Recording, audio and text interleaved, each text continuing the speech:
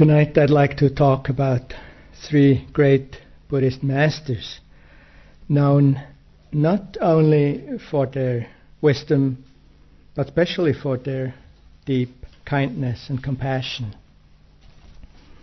I want to begin with a probably not so well-known citation by Karl Marx, which I like. The happiest person is the one who has rendered happy the greatest number of people. I don't know if that's true, but I think it's interesting that he said that. I'll talk about three of the most influential masters of the Buddhist teachings on great compassion and bodhicitta.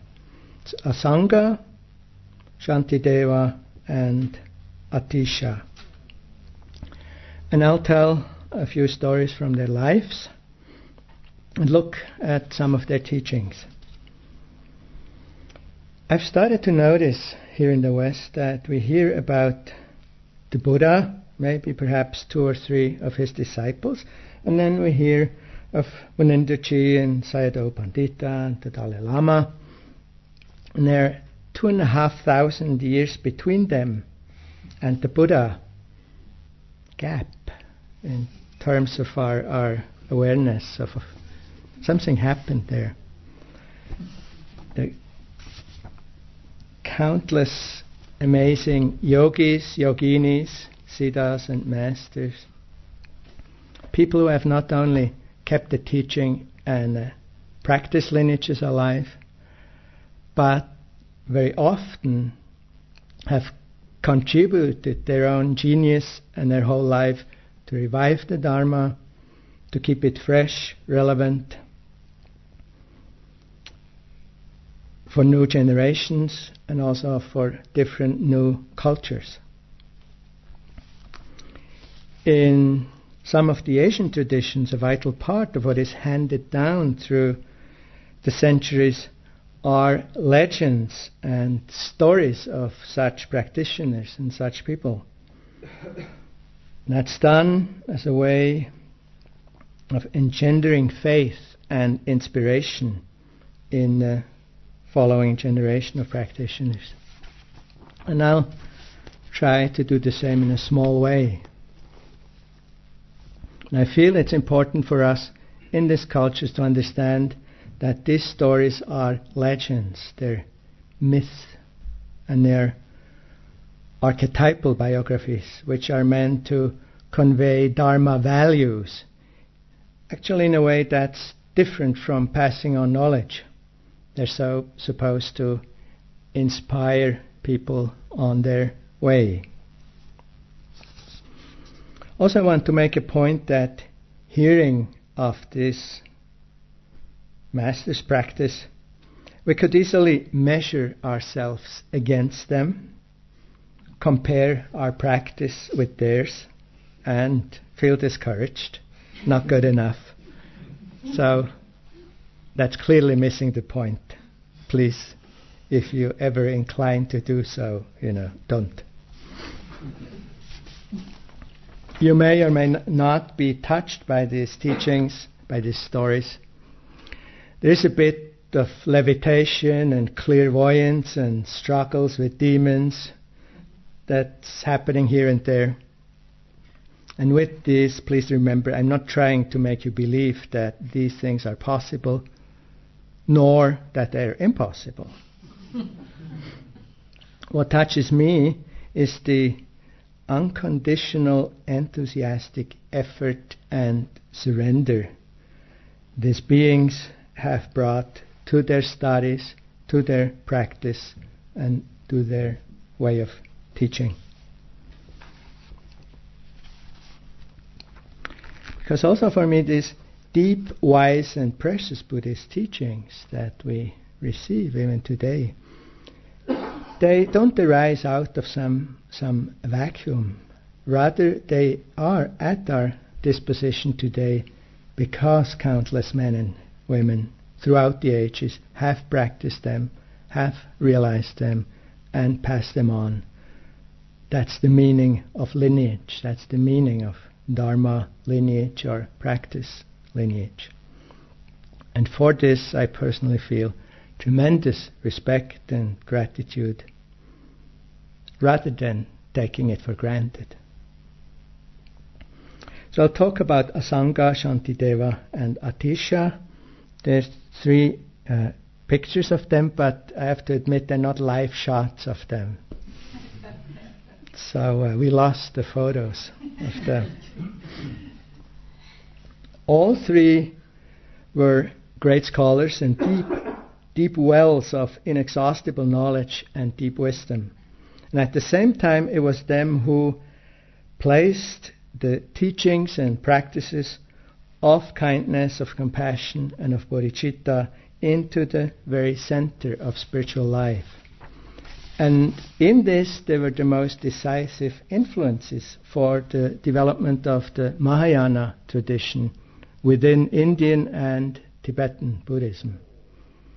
Mahayana originally refers to the traditions which place great emphasis on the development of an altruistic inner attitude or motivation.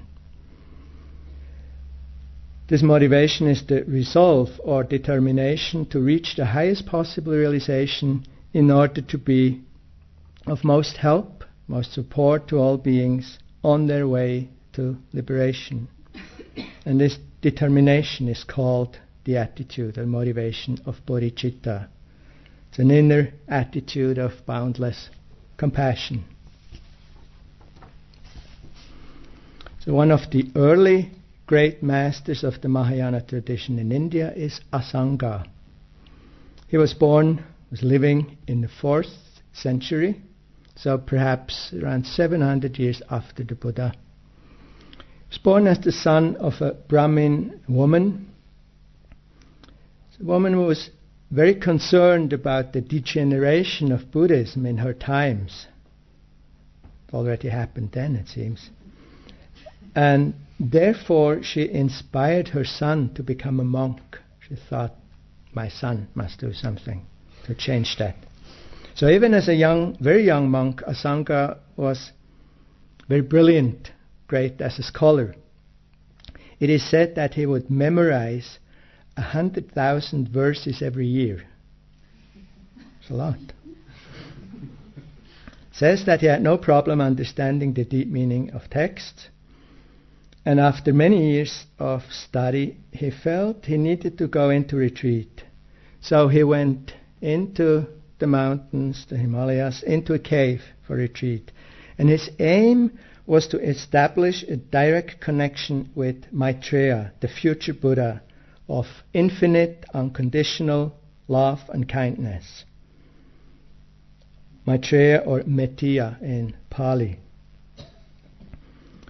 So up there in a cave, he practiced for 3 years. But he didn't attain in 3 years, okay? He didn't attain to any of the meditation experiences he had set out to attain, which was to have this direct connection with Maitreya Buddha. This caused him a lot of disappointment, and he left the cave. I guess we don't really like to hear this kind of thing so much. At least I don't. Here's this monk, brilliant, full of renunciation and devotion and zeal. After 5 years of study and 3 years of retreat, no satisfactory result. It's a little shocking and disappointing. Sometimes I think it's maybe a relief if he didn't make it. We ourselves, we give up so much to come to sit for 1 or 2 weeks or longer retreats. And here's this monk working on it for years and he doesn't get the results. The story of Asanga's retreat really makes a point on just how much patience, perseverance and devotion is needed here. And this is just the beginning. Once he had left his cave, he saw a bird's nest on a rock cliff. And he saw that the bird had flown in and out so long and consistently that the groove had started to appear in the rock cliff, carved out by the bird's wings that touched the rock when it flew by. So Asanga was so impressed with the patient perseverance of the bird and re-inspired to go back to the cave. for 3 more years. But again, the hoped for connection with the Buddha Maitreya, with enlightened loving kindness, so to speak, didn't happen. Disheartened, he left the cave again. And this time he saw a huge rock that had disintegrated over the centuries because of single but continually falling drops of water. And he realized more perseverance, more moment-to-moment perseverance was needed. Back he went again for 3 more years. After 9 years he hadn't reached his goal either. Having left the cave, he saw a man who endeavored to make a needle out of a big chunk of iron by rubbing it with the silk cloth. It's an Indian story, remember? He thought, what this guy can do just to get a worldly object, I can do for the sake of love and kindness. And he gave it the last go, 3 more years. Sometimes we have similar problems, even though not after so long, maybe. Maybe meditation doesn't work the way we want it. Or we lose heart. We stop, sometimes even making the right effort, or we think of giving up. I need a break, maybe I should pack. Sometimes, of course, we do need to create some breathing space. But eventually we need to face even a discouragement or hopelessness if we want to see the light at the end of the tunnel. And Asanga did, and yet nothing happened. No Maitreya Buddha. After 12 years, he left the mountain for good. On his way down from the mountains to the villages, he came across a dying dog. Really in bad shape. He was already half eaten up by maggots, whimpering. Poor dog. Asanga realized that the dog would die if he didn't get rid of the maggots. But then he saw that the maggots would die without the dog's flesh. So he was so moved that he cut a piece of flesh out of his body to put the maggots on. But then he saw he would kill them when he would pick them out with his fingers, so he realized he needed to pick them out with his tongue. It's a Tibetan story, okay? Full of compassion, but also feeling the repulsion, he closed his eyes, reaching for the maggots, and that's the moment when the Buddha Maitreya appeared in front of him in all his radiance, in all his power. Asanga prostrated and rejoiced, and then later he asked the Buddha why he didn't show himself before in all those years of practice. And I think it's interesting again, in however way you want to take it, whether you want to, take it in a symbolic way. Maitreya said that he had always been present throughout those years. But only when all the hindrances and fetters had melted away through Asanga's practice and his devotion, which really reached the peak when he was willing to do anything just for that, just to save the dogs and the maggots, that he could recognize Maitreya or Metiya in his undisguised form. Love and compassion are our innate nature. The Buddha Maitreya is always present. We couldn't possibly know about them or make them up if they were not already part of us. But we need to find them or rediscover them in our hearts or within our mind. And that's our practice. This is a small addition to the story. It says that Asanga was so happy, he took the Buddha Maitreya on his shoulders or on his head and ran through the village shouting, "Look, Maitreya Buddha." And all the people in the village, they saw this crazy yogi with an old mangy dog on his shoulders. And only one old woman who was quite realized, she saw actually it was Maitreya Buddha. Asanga became one of the great teachers of his time. And it's said that his connection to Maitreya was so strong or so immediate that some of Asanga's works were dictated by Maitreya. Of his, I think, 10 works or texts he composed, 5 are said to be Maitreya's words. One interesting detail is that scholars, Buddhist history scholars, assume that Asanga's teacher, Asanga's guru, was a certain person named Maitreya Natha. But strangely enough, no indications pointing to the existence of such a person on this earth have ever been found by historians. There's even, you can look up in history books, there's the name Maitreya Natha, but there's absolutely nothing that anyone knows in terms of where he lived, who he was, or anything. So who knows, maybe that's where he really received his teachings from directly.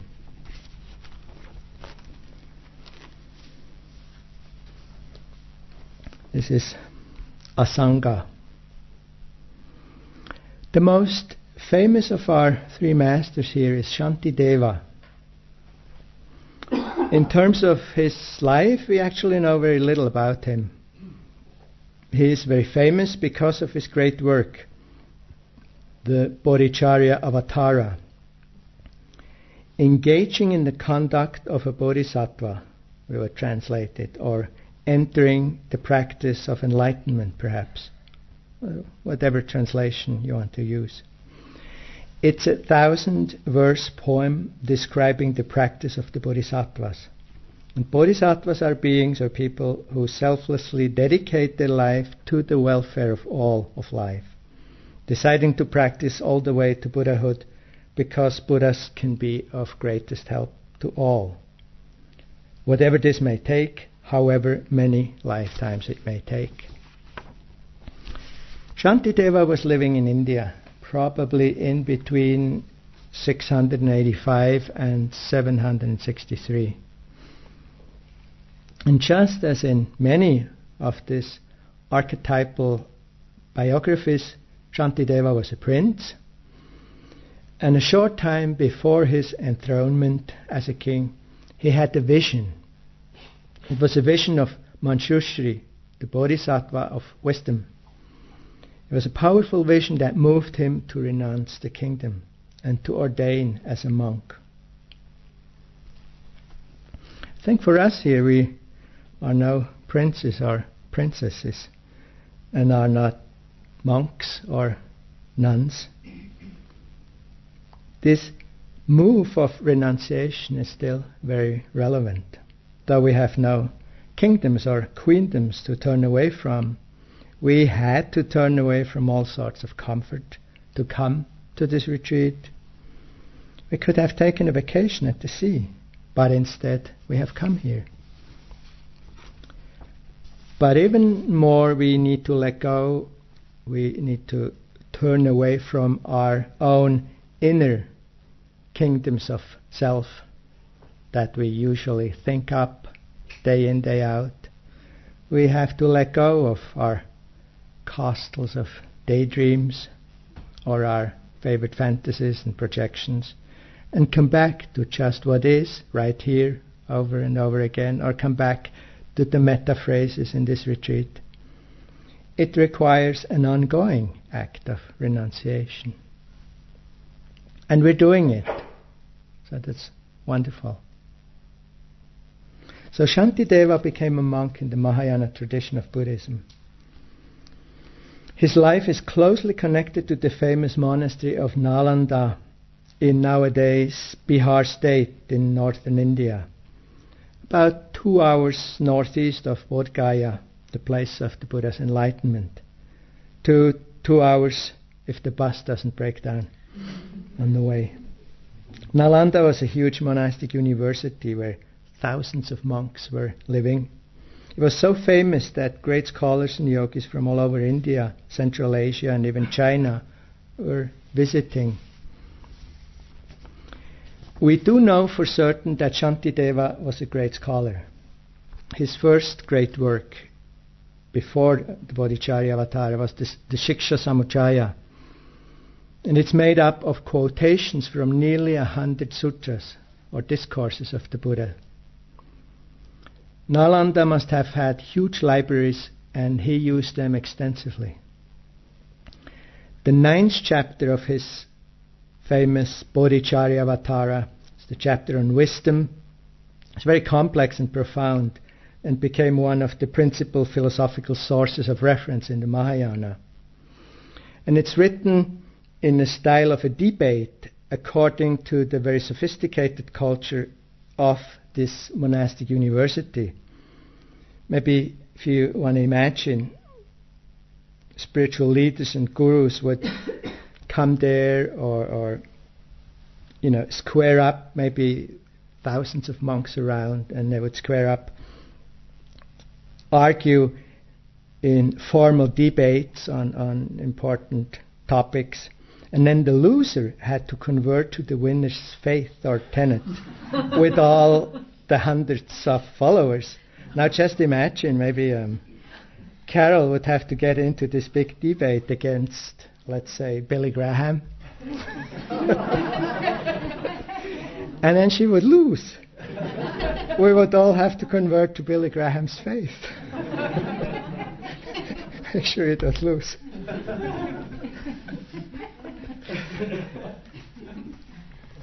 Though we don't know much about Shantideva's life, we can assume from the spiritual depth of his work that he was a person of great humility and deep compassion.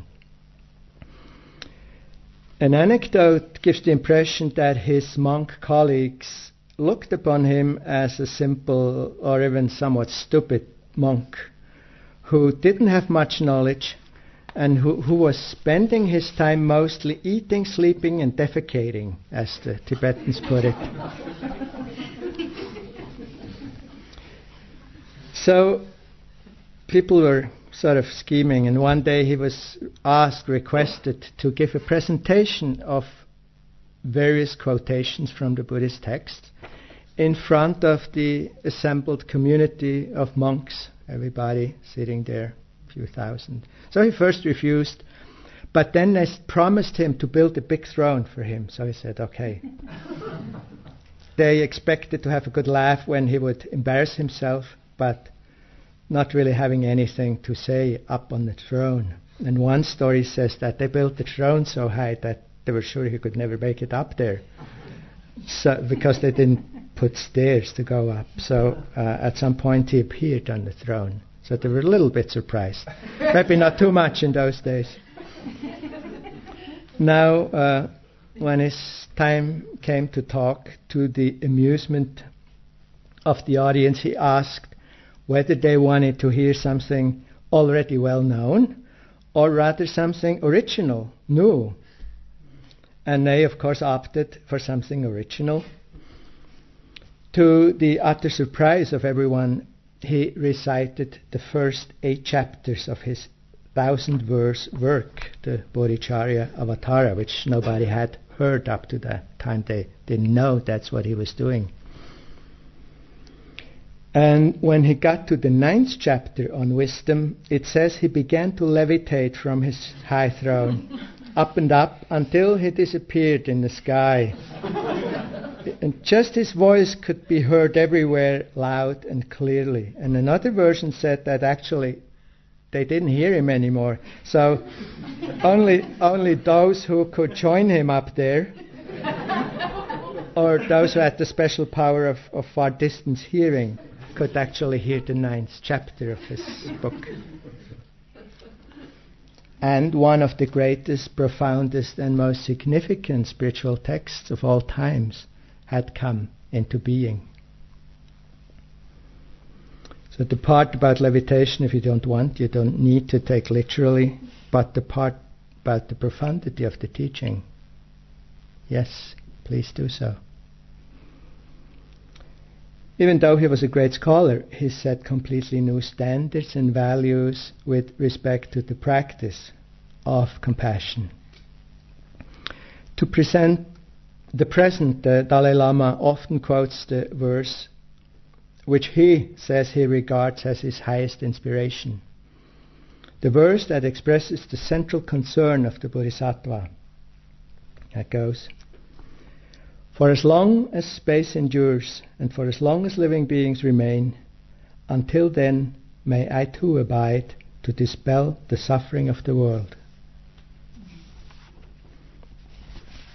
Shantideva praises Bodhicitta, this unshakable resolve to realize complete Buddhahood for the welfare of all, saying, "Unfathomable is the depth of goodness of this jewel of the heart-mind of Bodhicitta.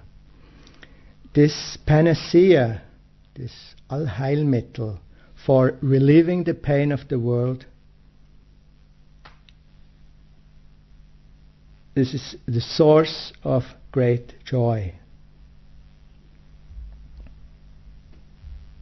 Many of the verses in Shantideva's work are expressions of joy, an expression of appreciation.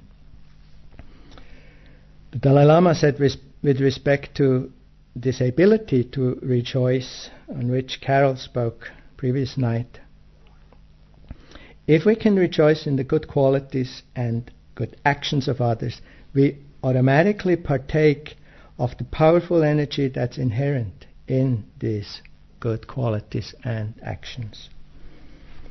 And Shantideva wrote, "Gladly do I rejoice in the virtue that relieves the suffering of all those in unfortunate states, and that places those with suffering in happiness. With gladness I rejoice in the ocean of virtue from developing bodhicitta that wishes all beings to be happy. And I rejoice in the deeds that bring benefit to the beings." Shantideva is a very expressive poet who uses the flowery language of 8th century India. He expresses his altruistic motivation of compassion as follows. He says, "May I be a guard for those who are protectorless, a guide for those who journey on the road. For those who wish to reach the further shore, may I be a boat, a raft, a bridge. May I be the doctor and also the nurse. May I be the medicine for the suffering beings in this world until everyone is healed. May I be an inexhaustible treasure for those who are poor and destitute. And may I turn into all things they could need, and may these be placed close beside them." But Shantideva's great work isn't just aspirations and good intentions. It's really a treasure trove of practical advice, of suggestions for contemplations and exercises.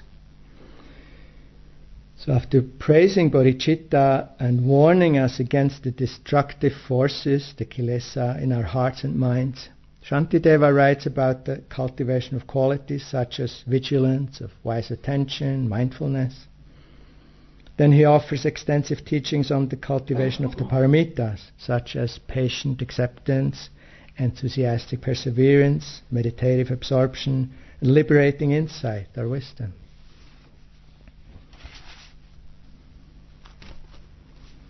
On discouragement and worry, which are the opposite of genuine patience, he said, "Whatever difficulty befalls me, I shall not disturb my inner joy.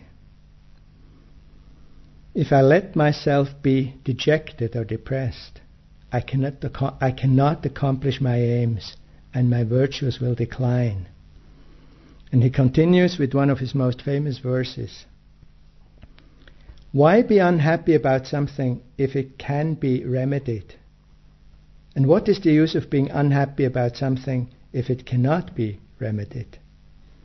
Or to use more straightforward words, as the Dalai Lama often does, he says, if there's something you can do about the problem, about anything, why worry? Do it. If there's nothing you can do about it, then why worry? I guess in short, no point in worrying. in order to inspire us for enthusiastic effort and perseverance.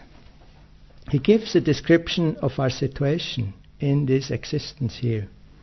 He says, now that you have met this boat, our human life, cross over the great river of suffering. It is hard to find this boat again. This is no time for sleep, you fool. And he continues, having cultivated patience, you should develop enthusiasm, because awakening depends on effort or enthusiasm. Just as there is no movement without wind, there is no progress without enthusiasm. The most famous is his 8th chapter.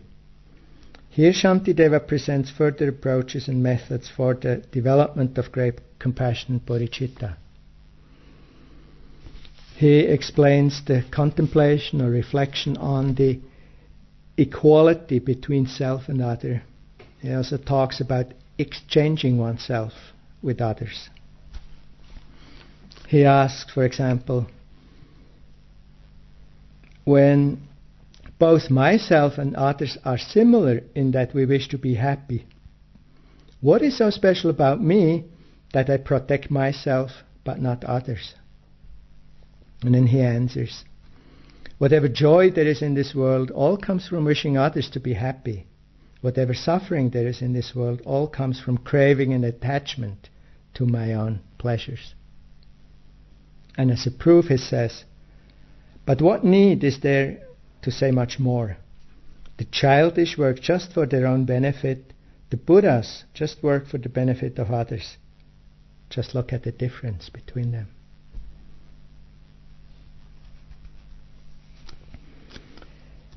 I believe many of these verses speak for themselves. And there are maybe some who inspire you to actually study Shantideva more closely one day. That much about him for now.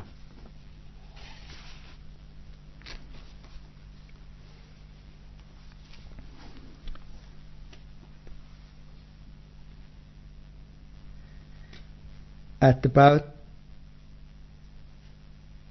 Shantideva's time, Buddhism first spread from India to Tibet. It was Padmasambhava, known as Guru Rinpoche, and others who brought Buddhism to Tibet.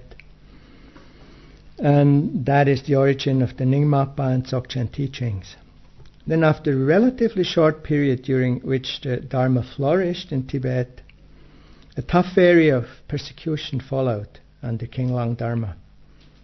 And only in the 11th century, about 300 years after Shantideva, a second wave of the Buddhist teachings reached the land of snow, and then it definitely became Buddhist.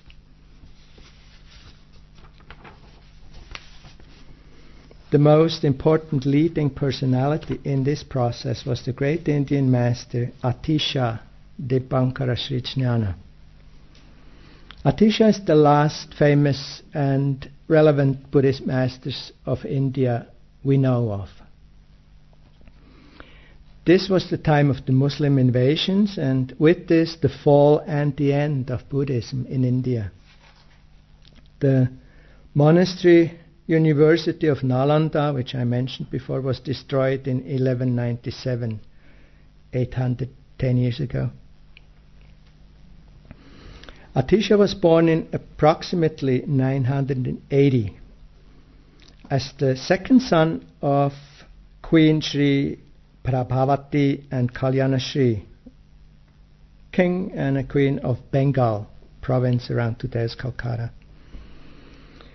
Atisha's birth was accompanied by miraculous appearances, miraculous phenomena, and by blessings of the enlightened Tara. Even as a child, he was very fond of the Dharma. In his first public speech, still as a kid and as a prince, he declared, loosely rendered, "Since I have attained this precious human body, I have met with Buddha, Dharma and Sangha. Never falling into the bondage of worldly things, may I be able to join the community of monks, and may I be filled with compassion for all sentient beings." it wasn't easy for him to get permission from the king and the queen to renounce the throne and the world. When he finally got permission, he moved into the woods where he practiced under the yogi Avadhuti. And it says from age 12 to age 18 he practiced Dharma by listening, by reflecting, by meditating. And I'll give a very condensed account of the things he did in terms of study and practice, just for us to get a perspective. He now is from 12 to 18. He was listening a lot of teachings, reflecting, meditating on that. He then continued to study under a number of different masters and became an accomplished scholar and debater. Then from age 21 to 29 he studied and practiced countless Vajrayana teachings, and then he took full ordination as a bhikkhu, as a monk. And his ordination name was Dipankara Sri Jnana. Now after another 12 years of intensive study and practice, so that's altogether 29 years, he was told through visions and prophecies that in order to reach full enlightenment, he was very, very, very realized by that time, in order to reach full enlightenment, he needed to get another kind of practice, namely the practice of bodhicitta. So Atisha began to search for the ideal teacher, and he heard of Guru Suvarnadvipa Dharmakirti on Sumatra in Indonesia today, who was the holder of these teachings on great compassion. Atisha didn't shrink from undertaking the very long and dangerous journey on sea to Sumatra. It was quite a stretch, if you imagine the kind of boats they must have had. The journey took 13 months to cross the ocean, a very long time under precarious circumstances. The journey was accompanied by dangerous storms, by very scary sea monsters. There were perilous ocean currents and alluring sights. He was facing great challenges as he sailed on the great ocean. The events and the feats of the heroes and heroines in these legends of old often also describe the inner journey. When we're on the path, when we practice deeply, as we do here, we also have to face all kinds of challenges and difficulties. The storms of anger, irritation and restlessness, the lure of desire and longings, the undercurrents of complacency and laziness, and the sidetracks of doubt or of clever thoughts. All traumatic memories that surface, and it takes courage to do what we do. And we're all doing it, so it's quite amazing.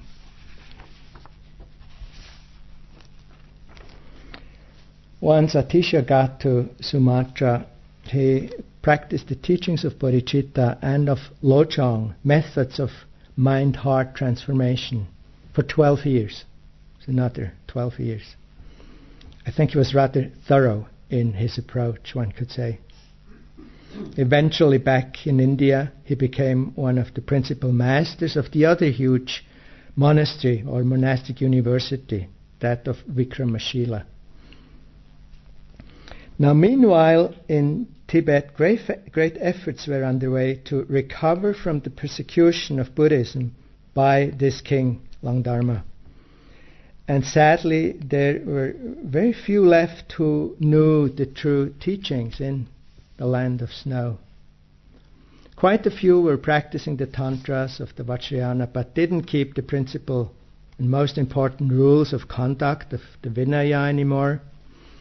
Others practiced the rules of conduct, the Vinaya, without knowing about the liberating teachings on meditation.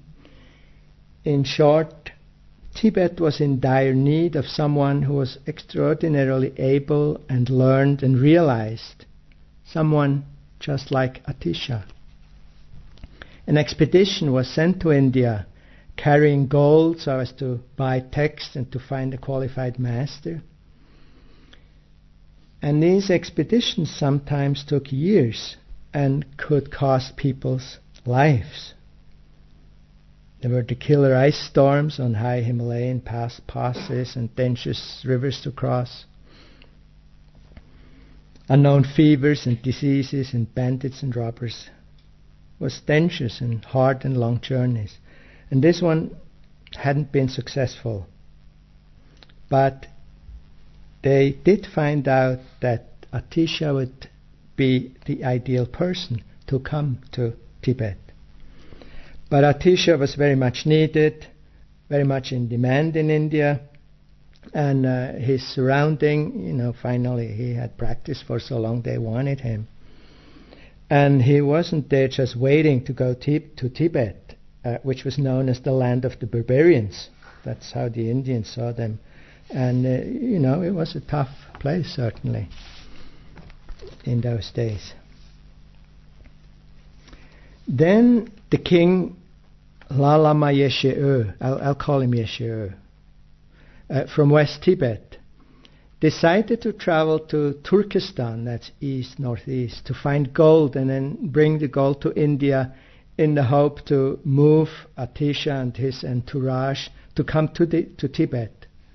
Hope they would let him go. But while he was in Turkestan, the local ruler there didn't like the idea of Tibet becoming Buddhist again. So he took the king Yeshe as a prisoner. Now, the king Yeshe's nephews, whose name was Changshu, I'm sorry for the names, but means light of enlightenment. He wanted to get his uncle out of the imprisonment because he knew the king would certainly fall ill and die in that kind of condition, prisons in those days, you imagine. But he found out that the condition for his release, that the ransom, was the weight of gold equal to the weight of the king's body. So the nephew took a very long time to find that much gold, probably years collecting gold in all those mountain areas. But finally he had it together, and just before he delivered it, he had an opportunity for a secret conversation, maybe through the walls or something, with his uncle, with the imprisoned king, Yeshe. Now, the king advised or ordered him, instead of using the gold to buy his freedom and his life, to keep the gold and to travel to India in order to move Atisha and his entourage to come to Tibet so as to re-establish the Dharma there. So with a heavy heart, the nephew did as he was told. And King Lalama Yeshe did die in prison, but with the knowledge that he had achieved for his people what's most precious in life, the re-establishment of the Dharma in his country. To this day, Lalama Yeshe is one of the most venerated and praised figures in Tibetan history. Someone who gave his life for the Dharma for many people. Meanwhile, in India, Atisha was already way over 50 when he was requested to come to Tibet. He inquired from two very realized and clairvoyant yoginis about the possible value of a journey to Tibet. And they predicted that it would be of greatest value for the people of Tibet, but that he himself would only become 73 years old instead of 92. So Atisha decided to go, since it seemed clear that this would be decisive for the establishment of, or the re-establishment of the Dharma in Tibet. So he went and spent 13 years in central Tibet. It was the same period as that of Marpa and Milarepa. He died there in the year 1053 at age 72. He had founded many monasteries, given countless teachings, and had many, many realized students. Among many texts he wrote and taught the Bodhipada Pradippa, a text called A Lamp on the Path to Enlightenment, on request of Changshu. And with this he introduced the tradition of Lamrim, now a classical Tibetan way of presenting the practice in gradually progressing teachings and practices. The teachings and the practice of the Dharma in Tibet got revived, developed and prospered for over 900 years, up until the Chinese invasion, Chinese occupation about 50 years ago. And to this day the tradition is still alive through the Tibetan refugees in India, Nepal and elsewhere, to a small extent again also in Tibet, and all the way to us here today. We still benefit greatly from all of that. And we owe this to an entire chain or lineage of people with boundless devotion to the practice of Dharma. People like Shantideva, like Lalama Yeshe, Atisha, and all their predecessors and successors until today. Atisha's main disciple was Dromdömpa. He was followed by a lineage of the so-called Kadampa Geshes. And they're famous for their so-called Lojong trainings, or methods for thought and heart transformation in terms of compassion. They put the teachings Atisha had brought from Sumatra into the forms that are well known to this day. And these trainings of transforming our habitual way of looking at or thinking about things, about life, they're very radical. It means, for example, that we would have to be willing or even eager to train ourselves in seeing our greatest adversary or enemy or difficult person, to use our language, as our most beloved teacher and guru, not everyone's choice or preference. Years ago, when I asked my teacher Geshe Rabten for teachings on this mind training, he refused to give it for quite some time. Actually, what they do is they say, yes, okay, yes, I'll see if I find the text. And then next time you go, 1 week later, he just hasn't time, so you go 2 weeks later, you go again. He says, "Oh, right, the text, yeah. I think I'll send somebody to, so you know." And we later found out that, there was a sense that he felt that the suggestions in those trainings, they're just much too radical for most people to be practiced, to be even taken seriously. And one thing is, he was very worried and concerned that, people would think it's so far out that they would actually not respect or honor that kind of teaching.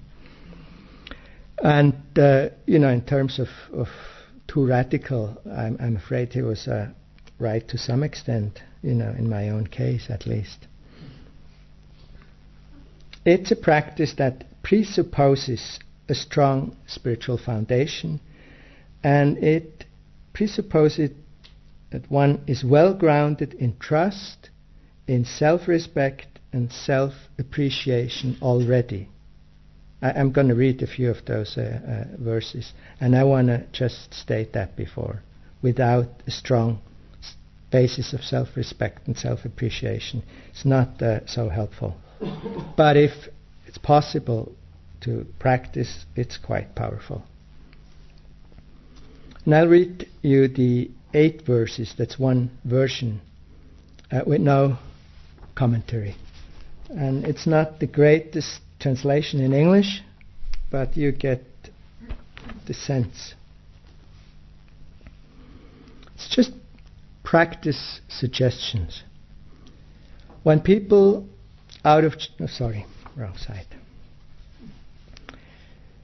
being determined to accomplish the highest welfare for all beings, who excel the wish-fulfilling gem, they're more amazing than a jewel that fulfills all wishes. I will constantly hold them dear. That's what we practice here. When in company of another, I shall view myself as the lowest of all, and in the depth of my heart shall hold all others dearly and as supreme. Examining my mental continuum throughout all actions, as soon as mental afflictions arise, endangering myself and others, by facing them I shall strictly avert it. When faced by a being of wicked nature, who is controlled by violent wrongs and sufferings, I shall hold this one dear, so hard to find, as though discovering a precious treasure. This is the being of wicked nature. When others out of jealousy treat me badly with abuse and insults and the like, I shall accept their hard words and offer the victory to them. When someone whom I have assisted and in whom I have placed great hope inflicts upon me extremely bad harm, I shall view that one as my supreme spiritual teacher. Because I can learn patience, kindness, compassion. In short, I shall offer benefit and bliss to all beings in this actual life and in the future. And secretly I shall take upon myself all the harm and suffering of all beings who are like my mothers. And by perceiving all phenomena as illusory, free from attachment, I shall be released from all bondage.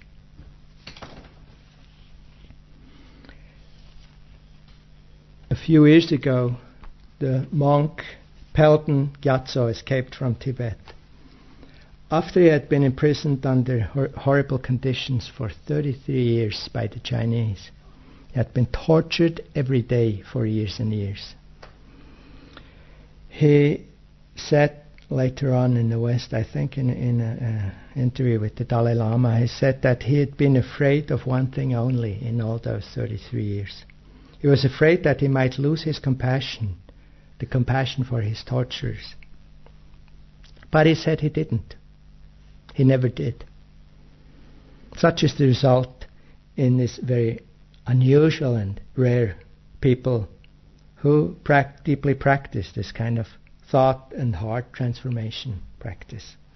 So let's rejoice in these extraordinary human possibilities.